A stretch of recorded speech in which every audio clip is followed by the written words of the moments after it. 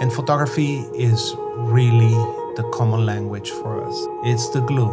This is how we communicate. We love photography. When we travel, we get up, have some breakfast, go shoot, walk, stop for lunch, continue shooting, have a drink, have a coffee, continue shooting, have dinner, continue shooting. It's like, we just... that's we amazing. live photography, and that's the glue. From Stockholm Studios in Bushwick, Brooklyn, this is the LPV Show, a weekly discussion from the world of photography and photo books. Here is your host, Brian Formals. Well, we're here in Bushwick, and I really like the idea of, other than our Instax shutting down again, but you guys were going to introduce each other, so I don't mess up the names. Here to my left is Hee Young Min, originally from South Korea. And I have Jaime Permuth from Guatemala. And you two are married. That's right. And you're both photographers. Both really good photographers. And you guys got some interesting projects. I was really going both into both of your websites. I was impressed with the how many different projects you guys have put together over the years. So we'll try to talk about a couple different ones.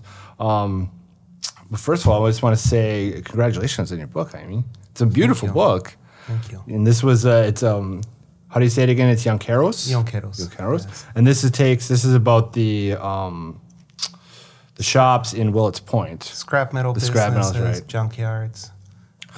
It's changed radically since I was there. I mean, the book was shot in 2010, and nowadays, I would say most of the business are shut down. So that's when I started shooting was the real, turning point for the junkyards, and when they lost a decades-long battle with New York City that want to shut them down for ages. So is that what brought you to the project? Is that kind of, or was it, how did you, is this something you stumbled upon, or were you researching it? What brought you to this place, and how did you know, I want to photograph here? The project that I was doing before Llanqueros was Tarzan Lopez, where I traveled with the circus in Guatemala. And there's similarities there. I mean, the mechanics, like the people who work with the circus, are often people who have nowhere left to go. And so they're at the end of the rope and they look for a lifeline.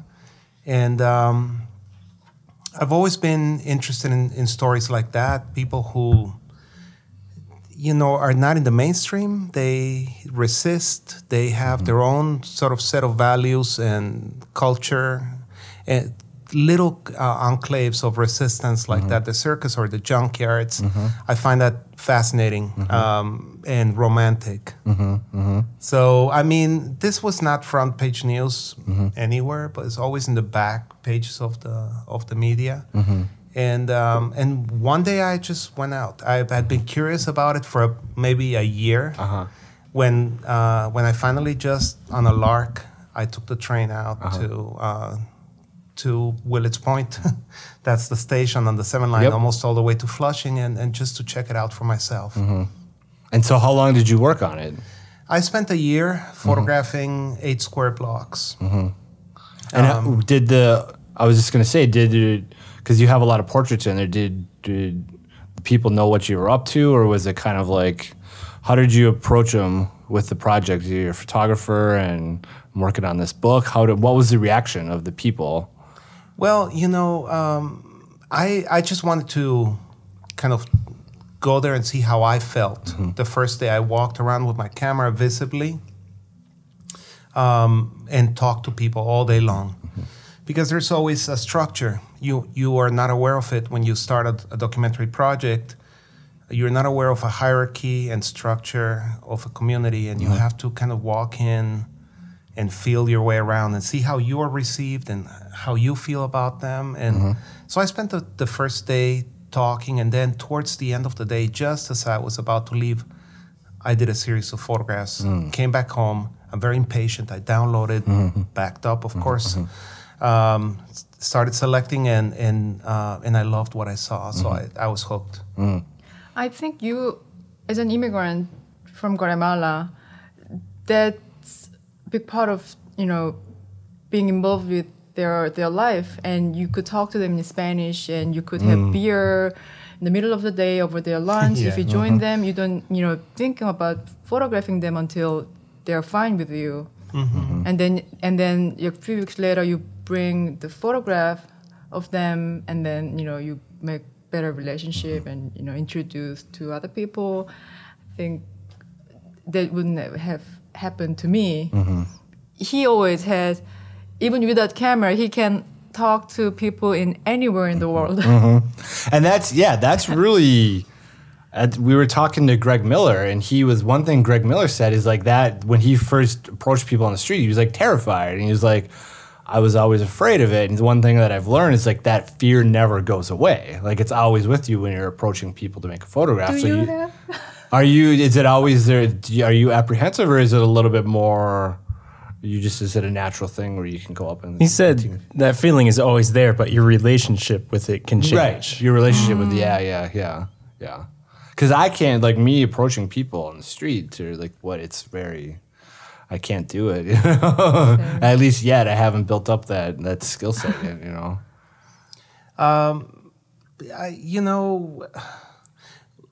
I'm curious.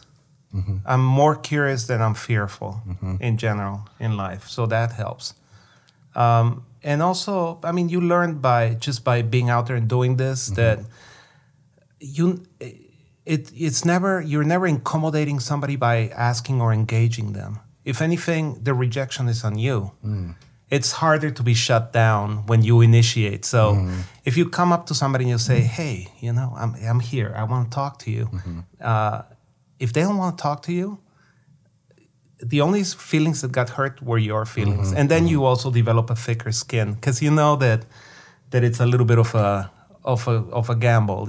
Some people will shut you down. Some people will let you in. And when people do let you in, it's a kind of blessing.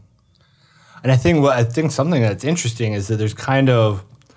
Now I want to talk about one of your projects, which is kind of the opposite of engaging, which is, and this was one that it won wasn't it featured Conscientious? You got picked up, and it was, the name of it is Channel 247, right? Yes.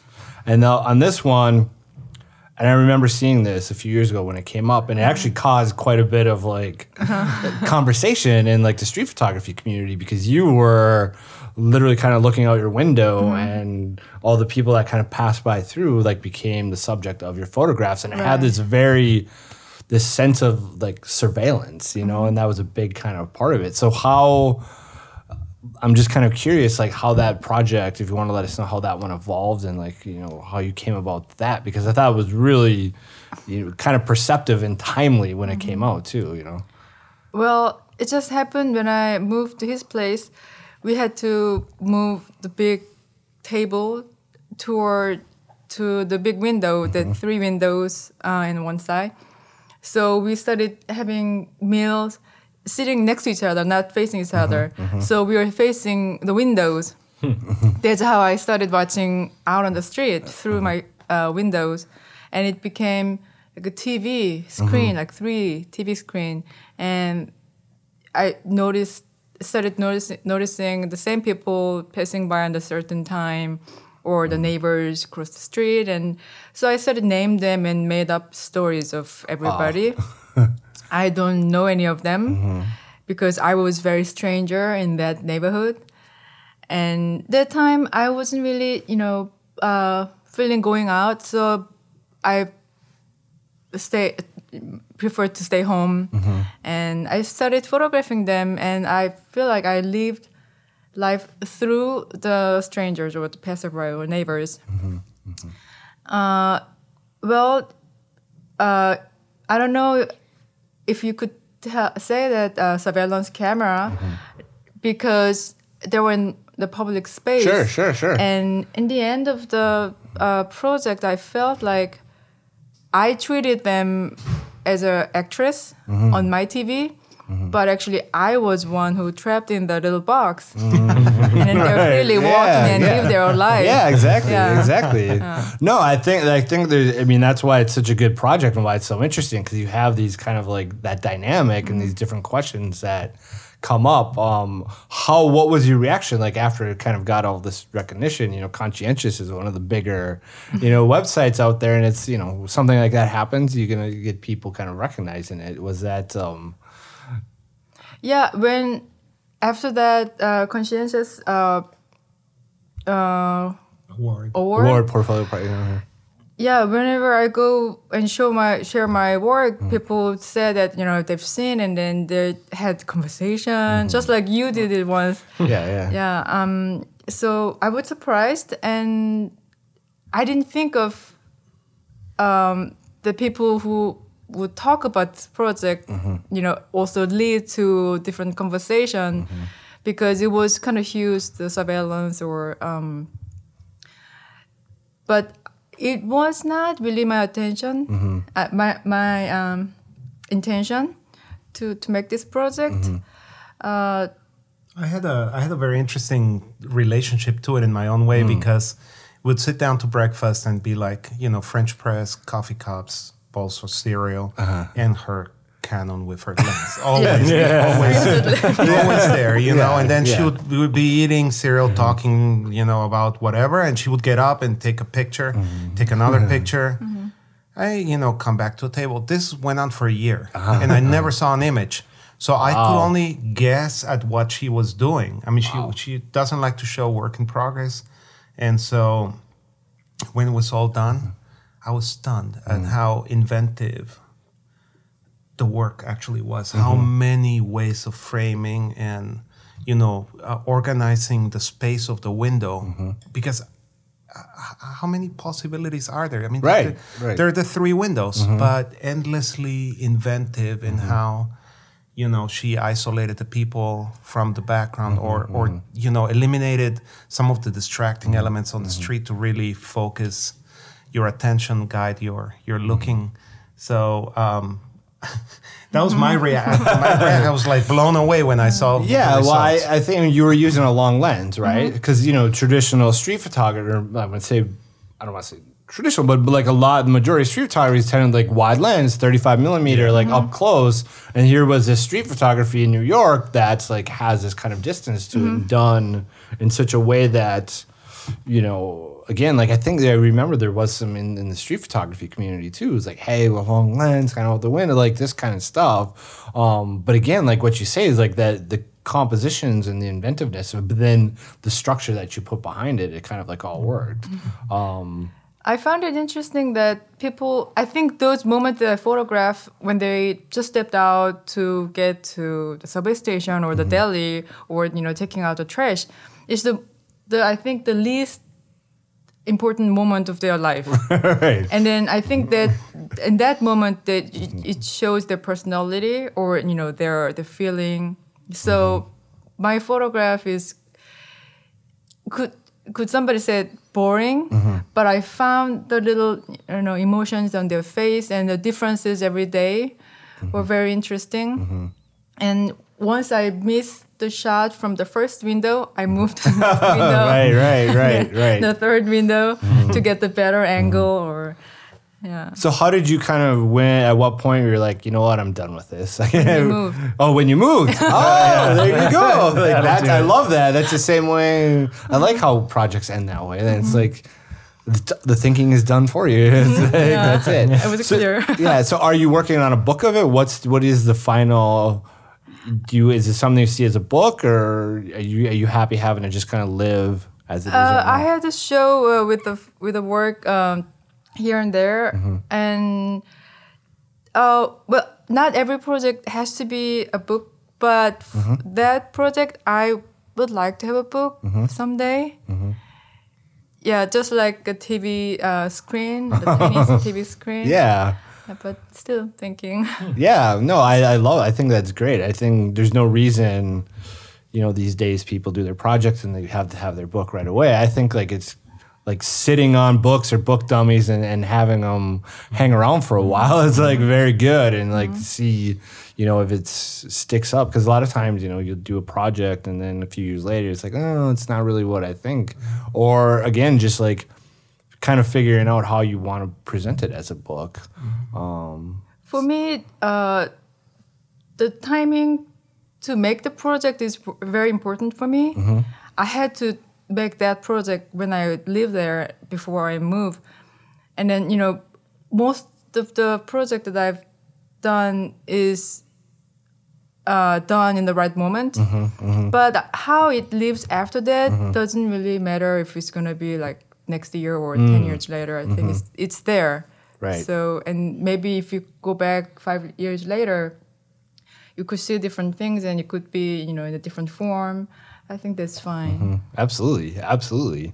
So one of the, and I think that kind of, there's a, you know, the theme you guys both photograph in New York. These are both kind of New York projects, and you have, I don't know if this is your latest project, but the one called Personal Landscape, and you're combining photographs from Korea and New York. And in this one, you're actually stitching them together, or how are you compositing them together? What's the nature of this project? Yes. Last year was my 10th anniversary of living in New York. Congratulations. yes. And I mean, as soon I really wanted to just escape Korea, and then I came here in 2005. Even though I really wanted to be somewhere else than Korea, I missed Korea so much. I found out that I missed so much. So wherever I go, I was thinking of Korea, the street or the people or the building. So I was imagining if I was looking at Korea, the street or the building. And then a few years later, I found myself doing exactly the same in Korea, missing New York whenever I go to Korea. So the two landscapes started mixing in my head. So there was a moment that, you know, the two emotions kind of, you know, mingle each other. So I wanted to make that the third city that exists only in me visible. So I started making archive of two landscape of two cities, and then for 3 years, and then digitally composited. That's interesting, because that's, you know, a lot of times you have photographers like, I'm a straight photographer and it's an image and I'm not going to do anything, or like, and then you have other people who will, you know, all bets are off and they'll composite, they'll construct. And here, and you kind of like, it seems to be like it's a project by project basis. You choose the tools, technique, or, you know, idea that fits the. You know, I'm no good at Photoshop, so I can't even, it's not even an option for me. So anyone who can kind of pull that off, you know, realistically, I think is great, but I just don't have the skills, you know. So is this project ongoing, or is this something that you've completed? It's almost done. I'm still working on few images for the final retouching, but mostly done. I mean, one image can take a couple of weeks to make. Oh, really? Yeah, sometimes more. Some of them are really zen. I mean, where you have to mask out every leaf in a tree. I mean, it's wow. Yeah, one Crazy of the stuff. recent images that I made was two forests combined, one from Korea and one from Central Park. And there was one had kind of dark background, and the other one was against the sky. So when you combine those forests together, all the leaves, the lines, it doesn't go well. So I had to mask out, like, I don't know how many holes. Wow. So until I like really couldn't see the screen anymore, my eye hurt so much. Yeah, it's one of the hazards. Is I just I just never learned how to do any of the Photoshop stuff. I gotta like, Tom, do you know how to do any of that stuff? I wouldn't call myself a professional retoucher, but I can do some tricks. Well, that's how we met. We went to SVA for the Masters in Digital Photography program. Oh. 'Cause I myself felt that was a big lack. You know, I had been working as a photographer already for, you know, more than a decade, and had exhibitions and sold work to institutions and collectors, all analog. And then all of a sudden digital came along, and I didn't feel prepared. So I went back to school and got a second master's at SVA because I felt like I didn't have the tools to produce in the new digital culture. And so I can totally relate when you say, I didn't have the tools. I went through that, and we met in the master's program. So what's your first master's in? Photography. So master's is where'd you get that one? SVA. Oh, so both of them SVA. So the master digital photography, and then now you teach at SVA. Well, I came to New York in the early 90s, and I got a master's in fine arts in photo and related media from SVA. Charlie Traub is the department chair there. And then 15 years later, I went back and I studied with Katrine Eisman and Tomasz, SVA, MPS Digital Photo. And yeah, that's where we met. And photography is still the glue. So what are you together. teaching these days? What do you I teach? organized the lecture series, of which you've been participant, a presenter. And that's bi-weekly. So it's a great gig. I love it. I get to meet the people that inspire me the most in person, invite them to speak to our audience. And I also, I'm teaching workshops for SVA in Cuba this coming month and then later in the spring. And yeah, so SVA is not a full-time job for anybody. They have that, that is their philosophy of hiring instructors is they hire you to teach a course or two, but they want you to have an active practice. Interesting. So speaking of Cuba, you started you have a project kind of underway in Cuba. And how long have you been working on that? Well, we went to Cuba in November of 2014. When I say we, I say Katrine Eisman and myself. We were both invited to present at La Fototeca de Cuba. They have a month of photography. And it was a great opportunity because growing up in Guatemala, people were very cynical and sarcastic about anything that had to do with communism. It was a very right-wing climate, and there was a civil war going on. And so I grew up with a lot of prejudice about Cuba and Nicaragua. And then this opportunity presented itself to actually go and see for myself. And of course, that's where it's at. You gotta go and see for yourself. And, it was eye-opening. I spent a very short but intense time there. I spent 10 days. And when I returned, a week later, Obama and Castro announced their intention to normalize relations. Oh, wow. It was a week after. A week after I came. So, when that work was published in Guernica magazine, it's a journal of arts and politics, they gave it the title Cuba Before the Eclipse, which I thought was a beautiful title. Yeah, absolutely. And we're going back to teach workshops, Katrine and I, but I plan to continue shooting. And history is very peculiar in terms of this Cuba trip because when we go in March, we'll either coincide or be slightly ahead of President Obama's visit, which is the first presidential visit in 80-something years. Yeah. So there's something. I mean, it's not. Maybe Katrine has Obama's ear. Probably, maybe. She's not just a chairperson. Tweeting at her, she's an influencer. Oh yeah, she definitely is. I've been following her for several years on Twitter. She's all over it. So it's interesting. Well, Cuba is because I wonder. There's always been that I feel like photographers have this fascination with it. Long before when it was closed, and you want to. I don't know. There's some drawn to it. It's like kind of closed to the West, and trapped in a certain period. And now that it is open, I wonder. Do you have this fear that maybe we'll see so many photographers going down to Cuba now that it's like normalized, and there's going to be this glut of Cuba projects? How do you kind of maybe you're not thinking about that, but it's something that goes through my mind is like, wait a minute, is it going to be an over photographed kind of place now? And how do you work to kind of differentiate your work? Because I feel like your work, the stuff that's on your website feels, it's in the street tradition, but it had this feeling to it that it felt very kind of like not, the cliche type stuff you see out of Cuba, So, how to answer that question? I don't feel proprietary about Cuba. I mean, I wish the Cuban people the best, and that's paramount, right? That they somehow stay true to their roots and their history, but at the same time have access to a better life, because things are not easy in Cuba right now.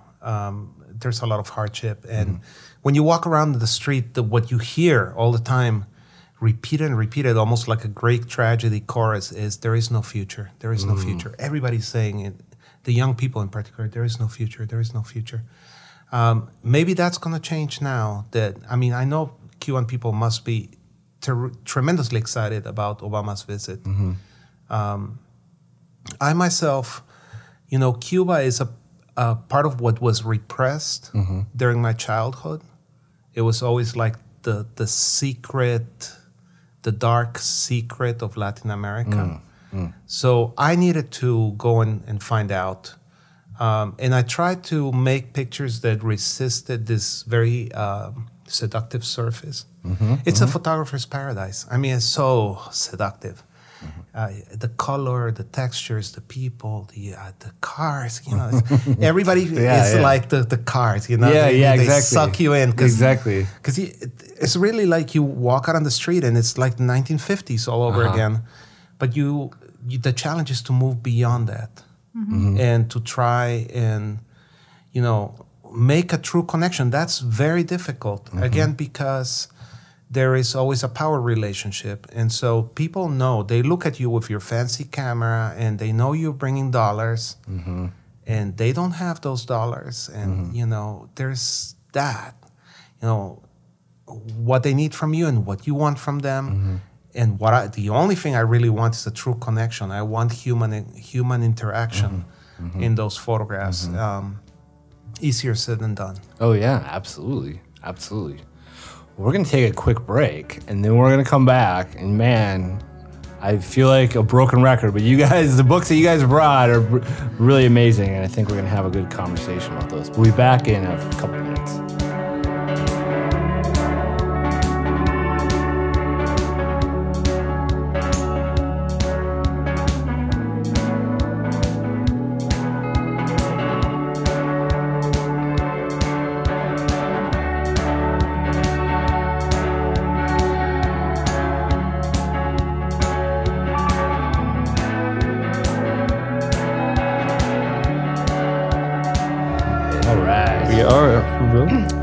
We are back. Wow, and we've got a whole bunch of books on here.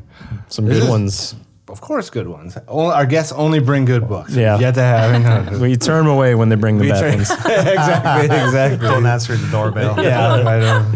Go home and get the better ones. Exactly. Well, me and Tom kind of sometimes feel a little selfish. We're like, oh, we're so lucky that we get to see these books, and like, of course, we like having the conversation and having the people over as well too. But no, really, like it's always fascinating what books people bring because there's all different reasons, and it's what I like about this and what I've kind of said in the past too is like I've stopped really sort of paying like a lot of attention to all the brand new stuff that comes out because I through the show. I'm exposed to books that come out 40 years ago, 50 years ago, 10 years ago, 5 years ago, last year. And like that mix and unpredictability to me feels like such a natural way to like enjoy photo books because, if you've never seen the book before, like it's new to you. Like I think this is the first time I've seen Exiles. And it's, of course, Joseph Koudelka. And this is, Koudelka, one of the amazing documentary photographers of the last century for sure. And, I swiped this book from my father's library. Right. Yeah, he had a beautiful library and, Did he know? No, he never figured that out. There were certain books that I couldn't bear to part with once I got my hands on them. This was one of them. So I just never replaced it in the shelf. And then it traveled with me. When I finished high school, I went to Jerusalem. Wow. Exiles came with me. After Jerusalem, I moved to Europe. I still had Exiles. Then I came to New York. It's still in my collection. Holy smokes. It's been with me, for decades now. And it's a companion. And that's one of the really special things about printed books. I mean, also the fact that you can have it signed, which Kudelka did sign this book for me. Wow. When did you get him to sign it? That was, Aperture had a talk by Kudelka a few years ago. And I mean, he's a rock star. It was standing room only, but think subway rush hour in Beijing. Okay? You know? Yeah. And then down the stairs, the line snaked through. I don't know what people were hoping, that somebody would leave the room in the middle of the lecture. I mean, there were people lined up all the way, Apertures, I think, on the 4th floor, and the line went all the way down to the street. Wow. They couldn't hear what Kudelka was saying, but they were standing there anyway. It's They would amazing. say, like, I was in the same building with Kudelka. Yeah. Proximity. Yeah. Well, he is. Lifetime experience, He really is like a mythical. I mean, his whole story. I mean, it's the way he works. It's like that level of commitment is just. I think like when you see somebody that's able to do it, and then obviously make the work he does. He's just. It all comes together, and he is. He's a very unique photographer. We had a chance to meet him face to face recently at the opening of this place at the Brooklyn Museum.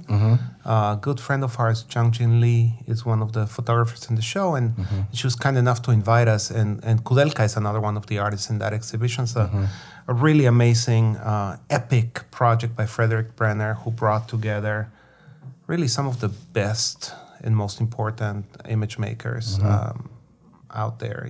People like Gilles Perez, Thomas Struff, Rosalind Solomon, Wendy Ewald. There's so many. I mean, I'm leaving people out. Kudelka is one of them, and he was walking around with his vest. We were laughing about it. He always has the same vest, and it keeps coming off his shoulders, and then he wears it around his elbows. It's quite a figure, and. There was a public forum planned for that night, and he was on his way out, so we stopped him and exchanged a few words. But it was very private. There were a few people in the galleries because everybody was already in the auditorium. And so I had a moment with my childhood hero. Oh, wow. And was able to tell him about how exiles followed me through the different continents on a kind of pilgrimage or in exile, really, by any other word. It really is one of those fundamental books for me. It's never stopped inspiring me, and I feed off of photographers who tap into the poetic and the political simultaneously, and I think Kudelka does. Absolutely. And so that's my favorite kind of statement, something that is powerful at the level of individual image, but also has a larger, more literary ambition, more poetic ambition as a whole, as a book. Well, and like photography does such a good job of mixing, the poetic, beautiful visual with the political, historical. There's still the very fact of the evidentiary, like the photo as evidence and photo as historical artifact too. And I think like mixing all of those different kind of aspects to it is pretty fascinating. So the next book we have is Robert Frank. Yeah, that's my pick. And that's your pick. And this is an interesting one. I've never seen this one before, and it's called Come Again. It's a Steidl book. Yes, I mean, he published it maybe like 2-3 books every year, I guess. yeah. Title. Yeah. And I mean, when I first came to New York in 2005, of course I was a very hungry student who could only spend money on, the paper and the film, anything else. And then I saw this book, I think it came out in 2006. I love it. I love his work, but also this book is this form, I was just fell in love with it, but I couldn't afford it, even though it was like $25. I'd rather like I have to buy a box of paper instead. Right. Yeah, your But- work first. Right? Yeah, but I was like, someday I'll buy it, but it was sold out so quickly. Wow. And I'm like, oh no, I should get it right now. So I looked at on Amazon, and the price went up like 1,000 or something. Whoa. So I was so like shocked, and I couldn't really give up. So I looked for the book like almost every day. And somehow one guy, like nobody, I don't know, had these 2 copies, and then I bought it. I think he doesn't really know how the value were out. But soon after the second copy came out, but I got it for $25. And Oh wow! Nice. Wow! Yeah. Wow! So this is what's interesting about this book is definitely like the paper and then the photos Beautiful on top of it is also. beautiful. Where are the photos? Okay, the photos have been taken within the context of the photographical project. Oh, Beirut City Center. Okay, and then. Yeah, and when I was looking at it, I didn't even realize that there's a couple sections that fold out into, it's like a triptych, right? Yeah, this like is a notebook paper, but placed the Polaroid with a tape, kind of shiny Right. surface. And Yeah. notebooks are really important in her For practice. me, yeah. One of the recent project I'm working on is based on my diaries. And I was thinking about this book because of the recent project. So I pull out this book recently more, and then I looked at it because I was thinking of making a book with New York. Yeah. No, it does. It certainly definitely has has the- that. Yeah, yeah. it has that feel of, like a sketchbook. Like it's something in progress that it's not quite complete. I'm not gonna be able to put this in there all that time to it. No, I think like it's so. Did you guys make it to the Robert Frank exhibition? We did. Yeah. How did you like that? Is it? Well, we made a reservation, but we had to wait like 50. For the talk. Oh yeah. 50 minutes, and then standing room only. He talked for like 5 minutes, but for me it was a very special experience to hear him, even though it was very short. I was happy to see him, legendary photographer, when he is still alive, and happy to give a talk. Yeah, I mean, it's what's obviously it'll be he's gonna be known for the Americans, whatever. It's gonna be, but he's done so much work and like so much amazing things that he's just a true iconoclastic artist. You know what I mean? He always did what he wanted to do. I think that's such a rare thing, and that's history though, that he gets kind of wrapped up in this. Amazing book that just revolutionized, a certain type of photography. And I guess you can, maybe that's every artist's dream, but you can't really, predict how that stuff's going to happen, and Have any of you seen the film he did on the Rolling Stones called Cocksucker Blues? I have never seen it now. There's a big lawsuit, and apparently it can only be shown like in his presence, Oh, really? and it's not distributed. Wow. That's And why I I've never saw seen it. I saw a screening of it at I think Anthology Film Center once, and I didn't see Robert Frank, but I'm like, oh, I wonder if he has to be here. Wow. Gotta be. What I like about his book is also his work is his like Americans are very classic black and white photograph, but many of his book has like freedom. He with combining with the text, or how to say he It's like scribbled or Polaroid. Polaroids, yeah. Scratches. Negatives I love about that. Yeah.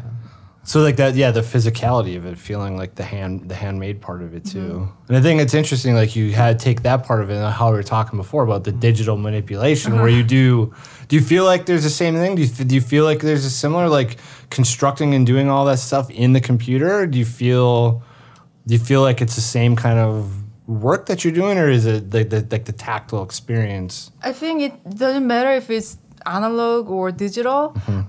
I'm open to technology, and I think I'm good at. Unless it took over the position of what photography is. Right.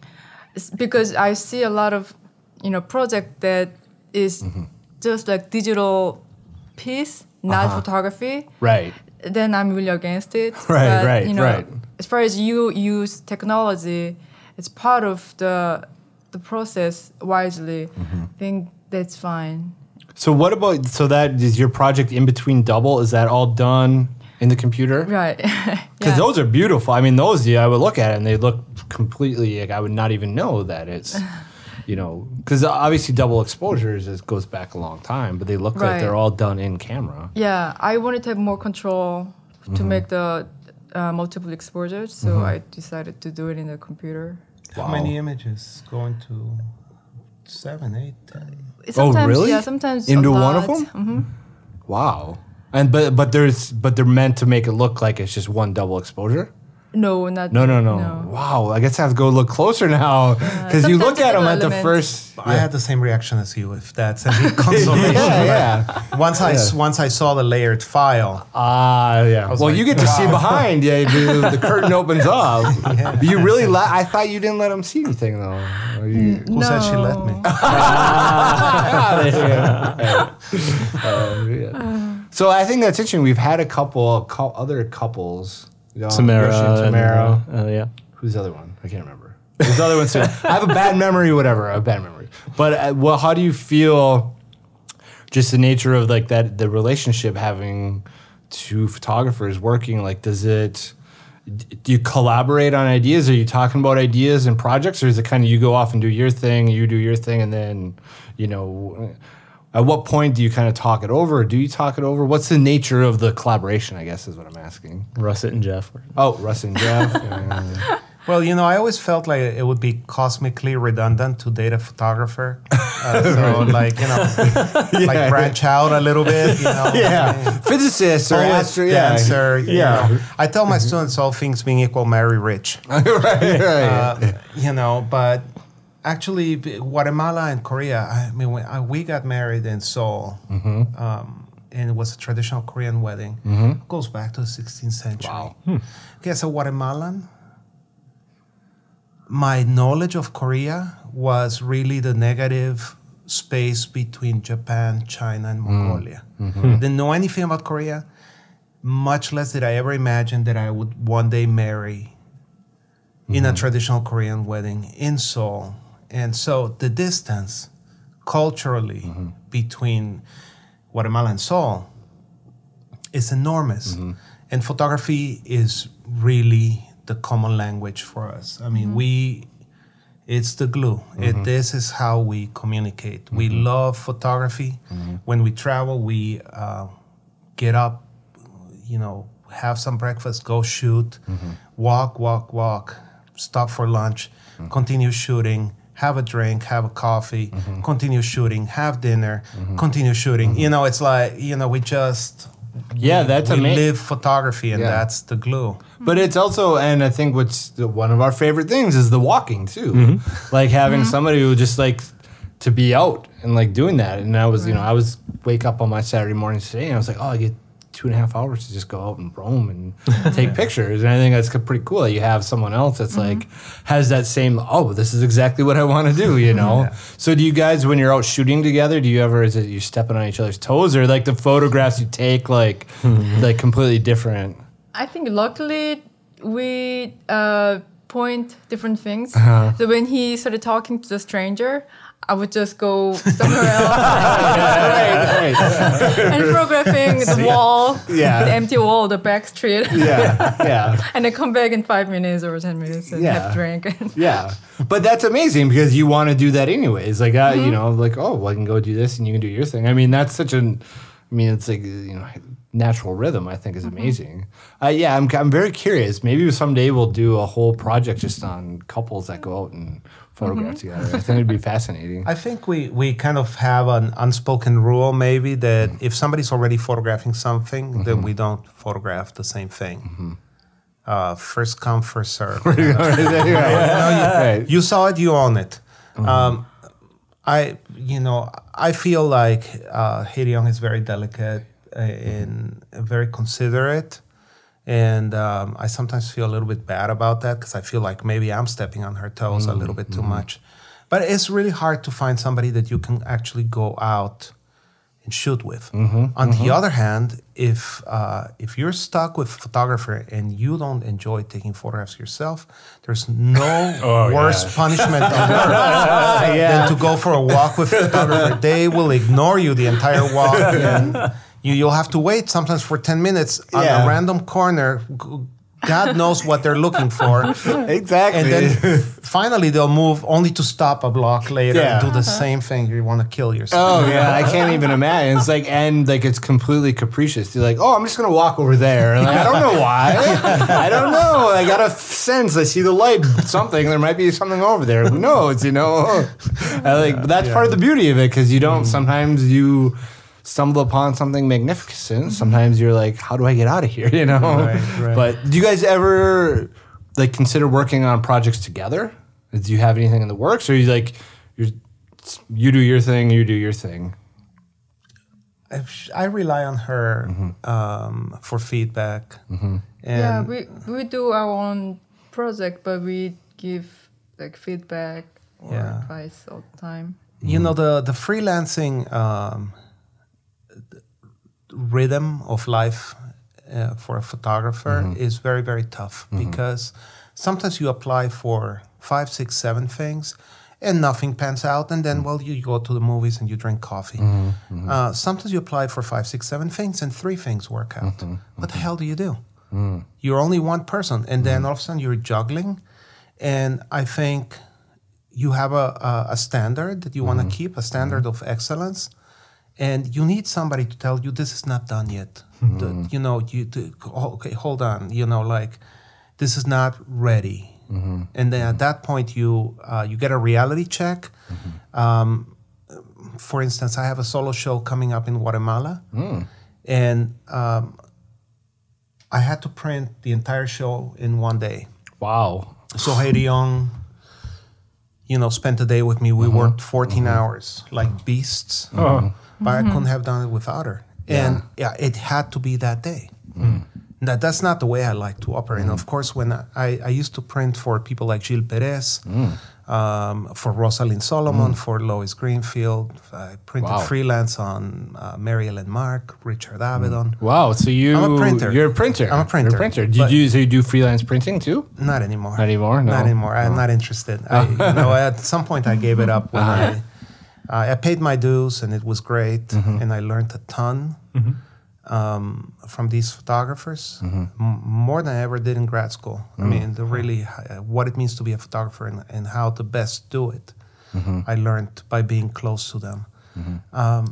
But even with all of that experience, and let's say in the darkroom, if you were going to print a show, which I did many times for, let's say, Gilles Perez retrospective at Howard Greenberg Gallery, that took us more than 2 months to print those. And I was in the darkroom all day long, every day of the week. I'd come in before Gilles' wife woke up in the morning. I would leave after they had dinner. Wow. And that would go on for 2 months, let's say, just to get one show done. Wow. We did it in 14 hours because that's digital for you. You can do it, but I couldn't have done it without her. We really needed, if there was a last minute tweak of the file that you needed to get the image where it needed to be, it's so much easier if you have an extra pair of eyes and and you can you speak, you know right away like this is what you have to do, and there's no kind of like dissonance between you. That's it. I guess I didn't realize that you had the printing background. It's amazing. Yeah. I don't think we've had a printer. Anyone that's done that kind of. We go through the podcast. We're like, we could do so many different other types of pod, all about printing, all about whatever. But we focus on the books. The next book we have here, and this is another one this is the same thing. Anders Peterson, Cafe Lemmet. It's another one of those like legendary books that I just have never seen. And here it is. And it's when I was looking through this and we were photographing, I was like, I just loved how he done the little micro sequences. The 2 or 3 people and like those in the 2 little moments that are just separated by, it maybe, I don't know, it could have been like within a few seconds or a few minutes, or maybe it was within the whole night. And I guess I didn't realize that was like a large chunk of the book, until you see the book, Because if you see the stuff that goes around the web, it's normally like, again, like the 10 photos that are pulled out of it, but going through the book, it's completely different. So why did you guys bring this book? What does this one mean to you?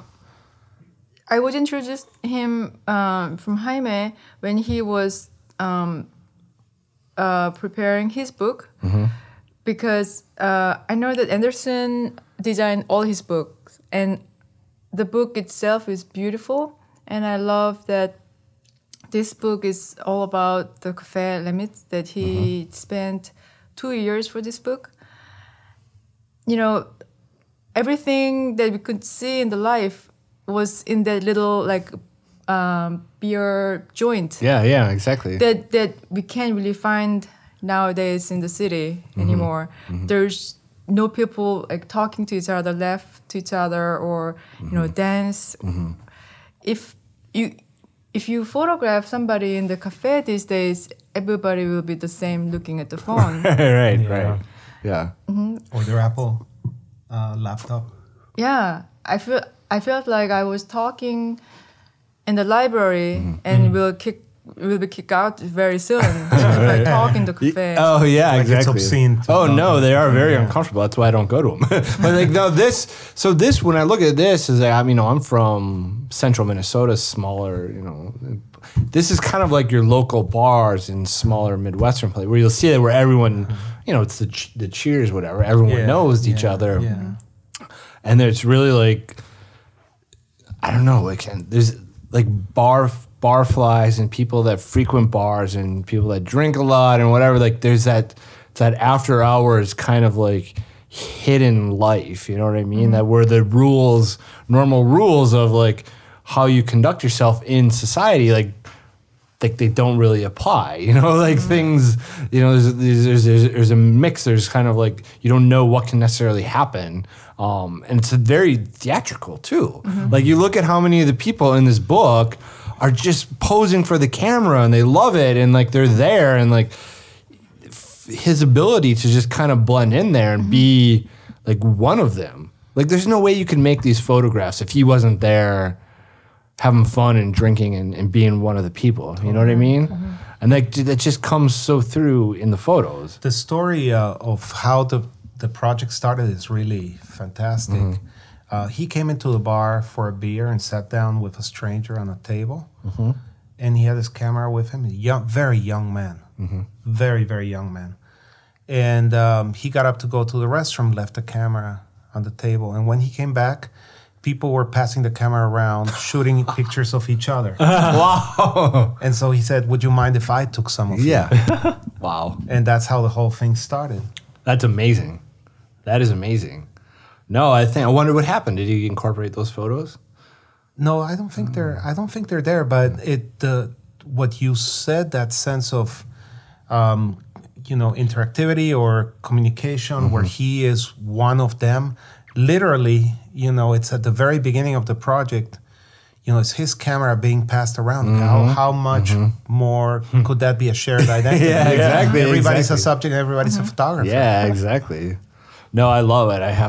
This is one of those I have to get my hands on. But like I said, you finally get to see something like this and it has an impact. Another one too is like this is Rosalind Fox Solomon. And this is called Them. And this was all, you guys just said you saw this in the, Jaime's you're going to talk about it, right? I'm going to talk about it? But you brought it. So this was just, it's in the, you said it's in the exhibition at Brooklyn. This place. This place. This is a very interesting book because it confronts Israelis and Palestinians in the facing pages of the book, but the word them, that could go either way. Israelis refer to them and Palestinians refer to them. And throughout the book, there are single lines of dialogue that Rosalind overheard. So you have the pictures, and somehow, and this, Jeff Rosenheim said it very beautifully the night of the opening at this place. He said, it doesn't matter who's Israeli and who's Palestinian. And also, you never know who's uttering the line. So it's almost like the theater of the absurd. It's almost like going to a UNESCO play. And the images are punctuated by these very cutting, memorable little fragments of dialogue. Right. And of course, Rosalind herself has moved into performance. And she's, unlike 99% of the photographers, most of her effort is in voice lessons these days. Oh, wow. Really? She wants to know how to project her voice to an audience. The writing too. And writing. Really? And emoting on stage. That's interesting. So the We whole should book have her really on. has the theatrical charge of a UNESCO play, of a theater of the absurd. Wow. piece, for me. So Well- she once had a performance, projected these images in the back, and then she performed with this text. Oh, really? Wow. I mean, she certainly can make a photograph, too. Amazing. Amazing. I mean, just, the portraits it's insane. It's just, wow. Another very prolific artist, really, Rosalind has. Her archive is stunning. I imagine. Where does she live? Just East Village. Oh, she lives in New York? Yeah, she lives in New York. Have you met her before? I printed for her. Oh, you did? yeah. Oh, wow. Yeah, once upon a time, Gilles Perez loaned me out to Rosalind. Rosalind had to get through some work that she had done in South Africa, and Gilles had a lull. He was between projects, which was very rare, but so Rosalind needed help, and I agreed to help her. And it was my first introduction to her work. Wow. We'll help her. We'll have to get her on the show. We'll have to see what she says. We can put in a good word. What's so the last book? one, yeah. And like this one's the one you told me, and you're telling me like, this one has had a pretty big impact on you. That's one you said Berlin. you keep. Yeah, Berlin. Mitch Epstein, another legendary photographer. Very beautiful, large format. I believe they got it. Yes. Right. Yeah, he only works with a large format camera. Large format photograph. So what's why is this having such an impact on you? Well, what I admire about the book, and I think it's endlessly fascinating, is that it feels almost like a puzzle.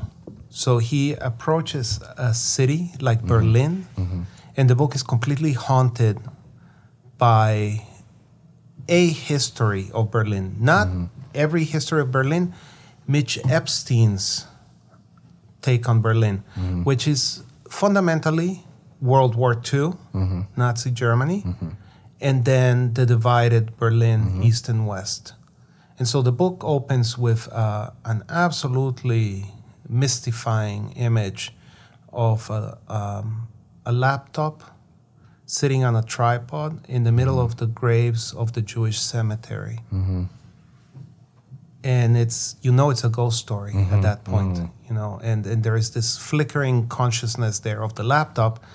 And then the book moves in a very grand manner through all sorts of historically charged places and how they look today.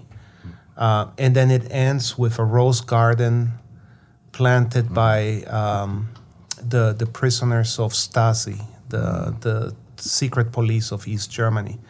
And it just moves in a kind of very epic manner through the history of the city. It reminds me of, it kind of reminds me of a little bit. We had Ron Jude's book on, but just like the way the sequencing, too, how important the sequencing is, and how you can take. I mean, he's one of those photographers that just fundamentally believes in the power of the frame, of the image, that the images and the photos can carry a book this way. You know, the text doesn't get in the way, and it's just, this definitely is one of those books where you got to kind of have it hanging around too, and like look through it multiple times and kind of like, you know, rediscover it. And I think those books are really interesting. When I go to a city like Beijing or a city like Havana, this book is always in the back of my mind. I'm not trying to imitate Mitch Epstein. You know, I don't work with a large format camera, and I also don't have a kind of catalog of significant places that I'm going to explore. It's just I love how, you know, the statement itself about the city seems so round and so magnificent. I mean, what he can take from a city and how he can create his own version of that place, it floors me. And so I get to a city like Beijing where, you know, history, I mean, it's so ancient that history seems to stretch back to the origins of culture. And then it's so like unsustainable and dysfunction that it stretches to maybe the last city on Earth before the human race was extinct. Right. You know, you're face to face with a city like Beijing, and somewhere in the back of your mind, you're like, "What? How would Mitch Epstein photograph this?" It's interesting that Beijing has come up a couple times. John Francis Peters was on the show, was talking about Beijing. Kate Opperman also talked about China. China too, where like these modern Chinese cities are just so overwhelming, and the pollution is so bad that you're just like, you don't like what is going on? What is going on with the world? You know. Yeah. So I think there's definitely something very true to it of like it being like the last city. You know, before the Oblivion.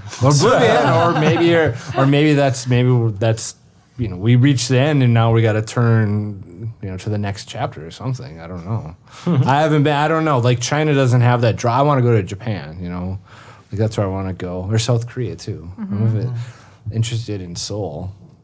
I heard Seoul is like another universe as well too. Yeah. I mean, I think I learned more when I started going back with Jaime. I mean, for him, he doesn't know the language, he doesn't know the people, he doesn't know the culture. I mean, I thought I know enough, so I wanted to take him to the nicer place, but he just wanted to, you know, get lost. I'm like, okay, I'm bad at directions, so I'm perfect companion.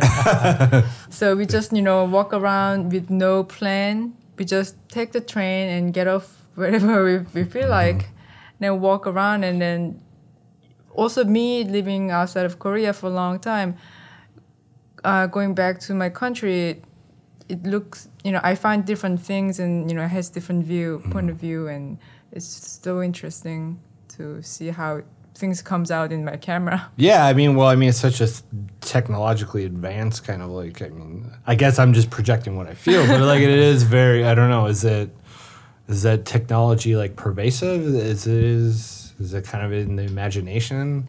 You know, like I think the same way of Tokyo too. Like I always remember that like a lot of the new technologies that come out are first tested in the Asian markets in like Korea and in Tokyo. Like you know, that's where they test out new technologies, you know. So I always have this like idea of these like crazy technologically advanced cities, you know. Well, for example, I work for a magazine and I have to upload and download a lot of like huge files to their server, and then it takes to upload the final retouched image takes like 10 minutes to upload one. I mean, for me, I got used to do it.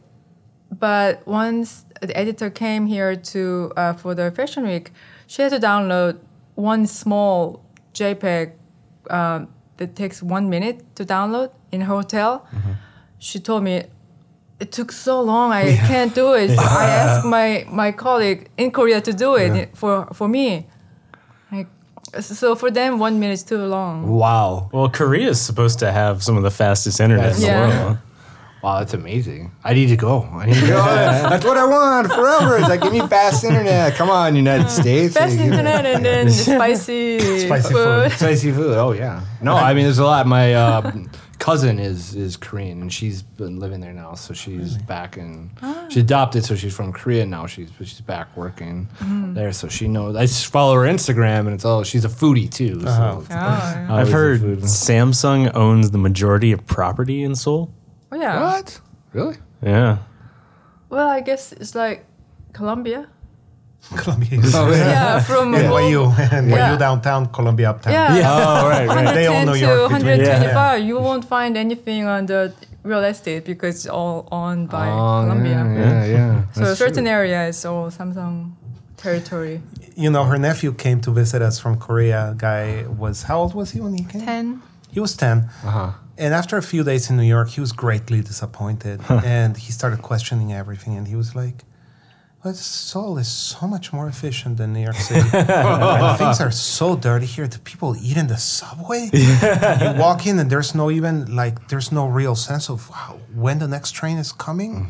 And then they're not always on time. And, and he was like, why does the United States even lead the world? I mean, this is from a 10-year-old. Yeah. He was just so disappointed with what he found in New York.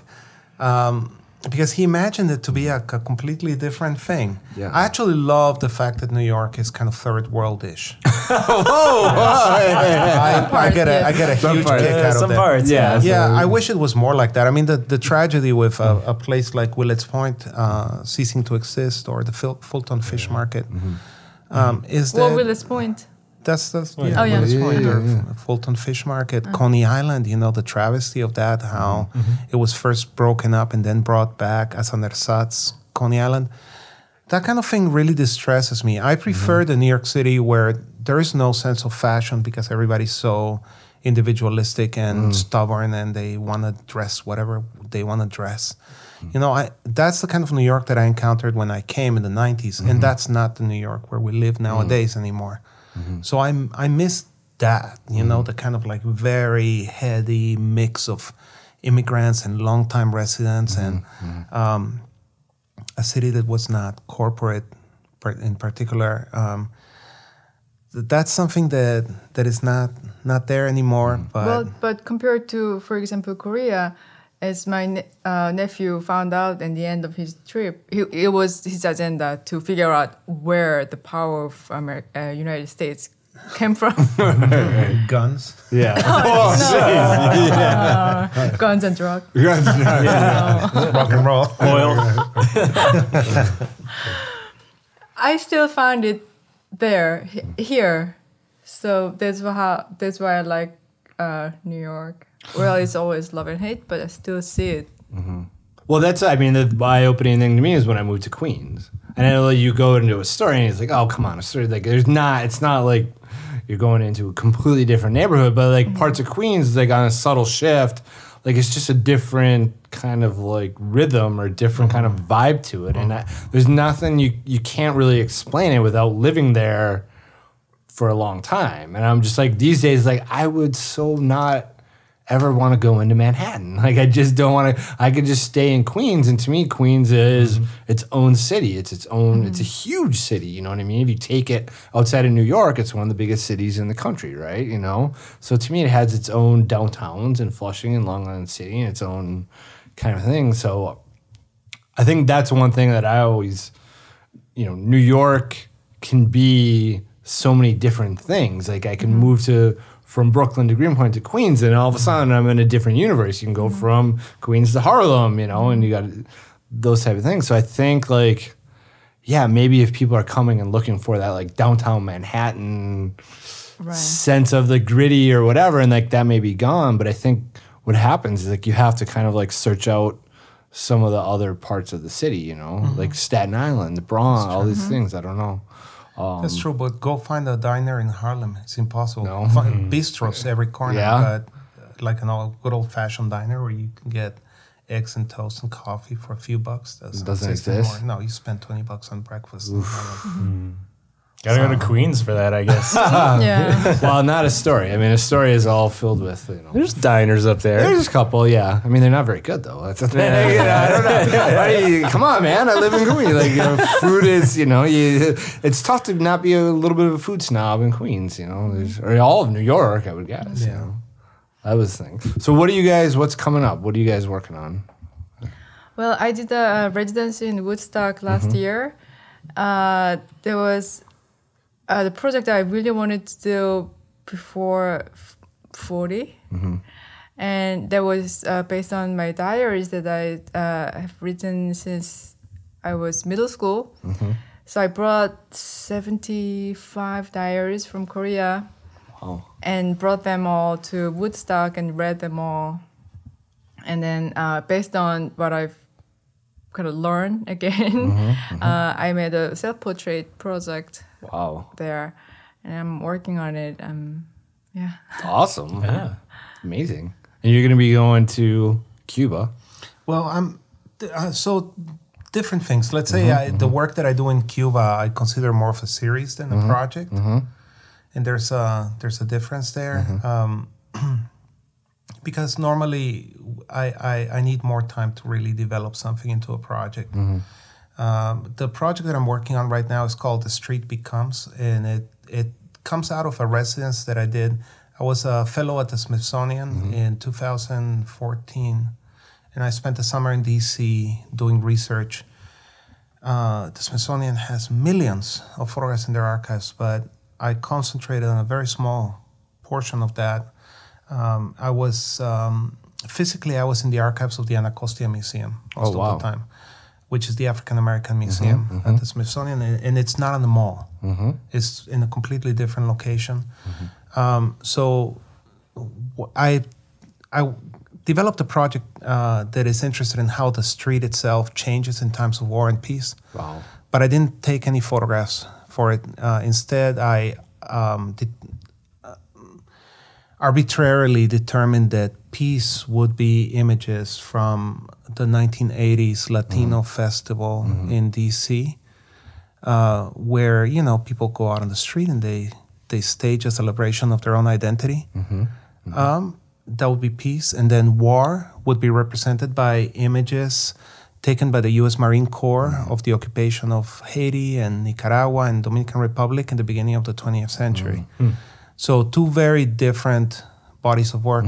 And the search took me to other archives in Maryland and in different public libraries in D.C. It's amazing. And I digitized hundreds of images. Wow. And then I did something that I think is a very common mistake when you are in the middle of your career, which is you wait for support to come. So I said, well, I had a fellowship from the Smithsonian. I'm sure I will get a grant to do this and a residence to do that. And I applied for a bunch of things and nothing panned out. And then a year later, I was like, okay, it's time to do it. I don't care if somebody is going to fund this or if conditions, because, in your own head, you say, maybe I want 6 weeks of uninterrupted time to really give this the best that I can give it as an artist. You don't want to give it little pieces, bits and pieces in between life. You want to just clear out your schedule and give it the royal treatment, This is the best I can do. For 6 weeks, just this. So I've been working on transforming the source images into artwork.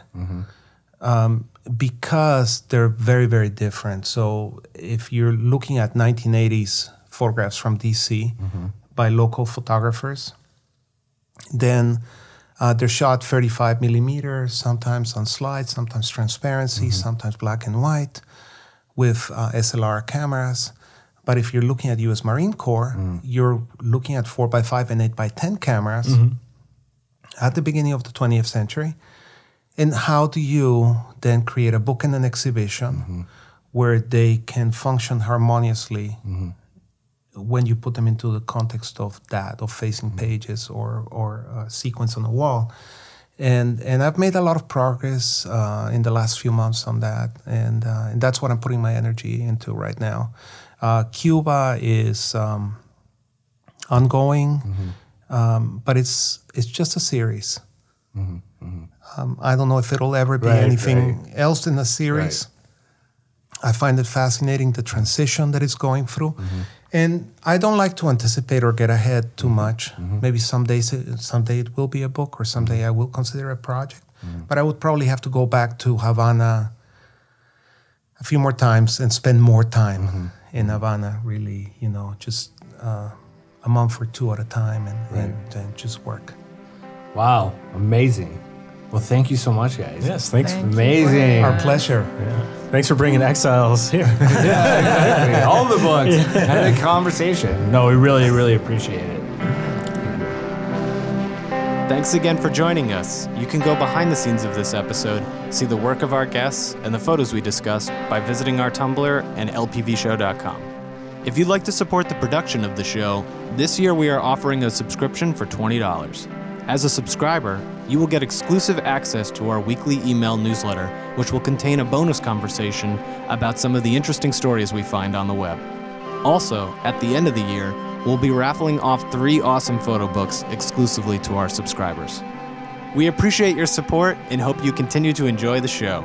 If you have any questions, please feel free to send them to info@lpvshow.com or connect with us on Twitter @LPVShow. The LPV Show is executive produced by Brian Formals and Tom Starkweather. Our score is by Tom Starkweather, who also mixes the show. Special thanks to Eddie Vellante and Brett A. Davis. Thanks for listening.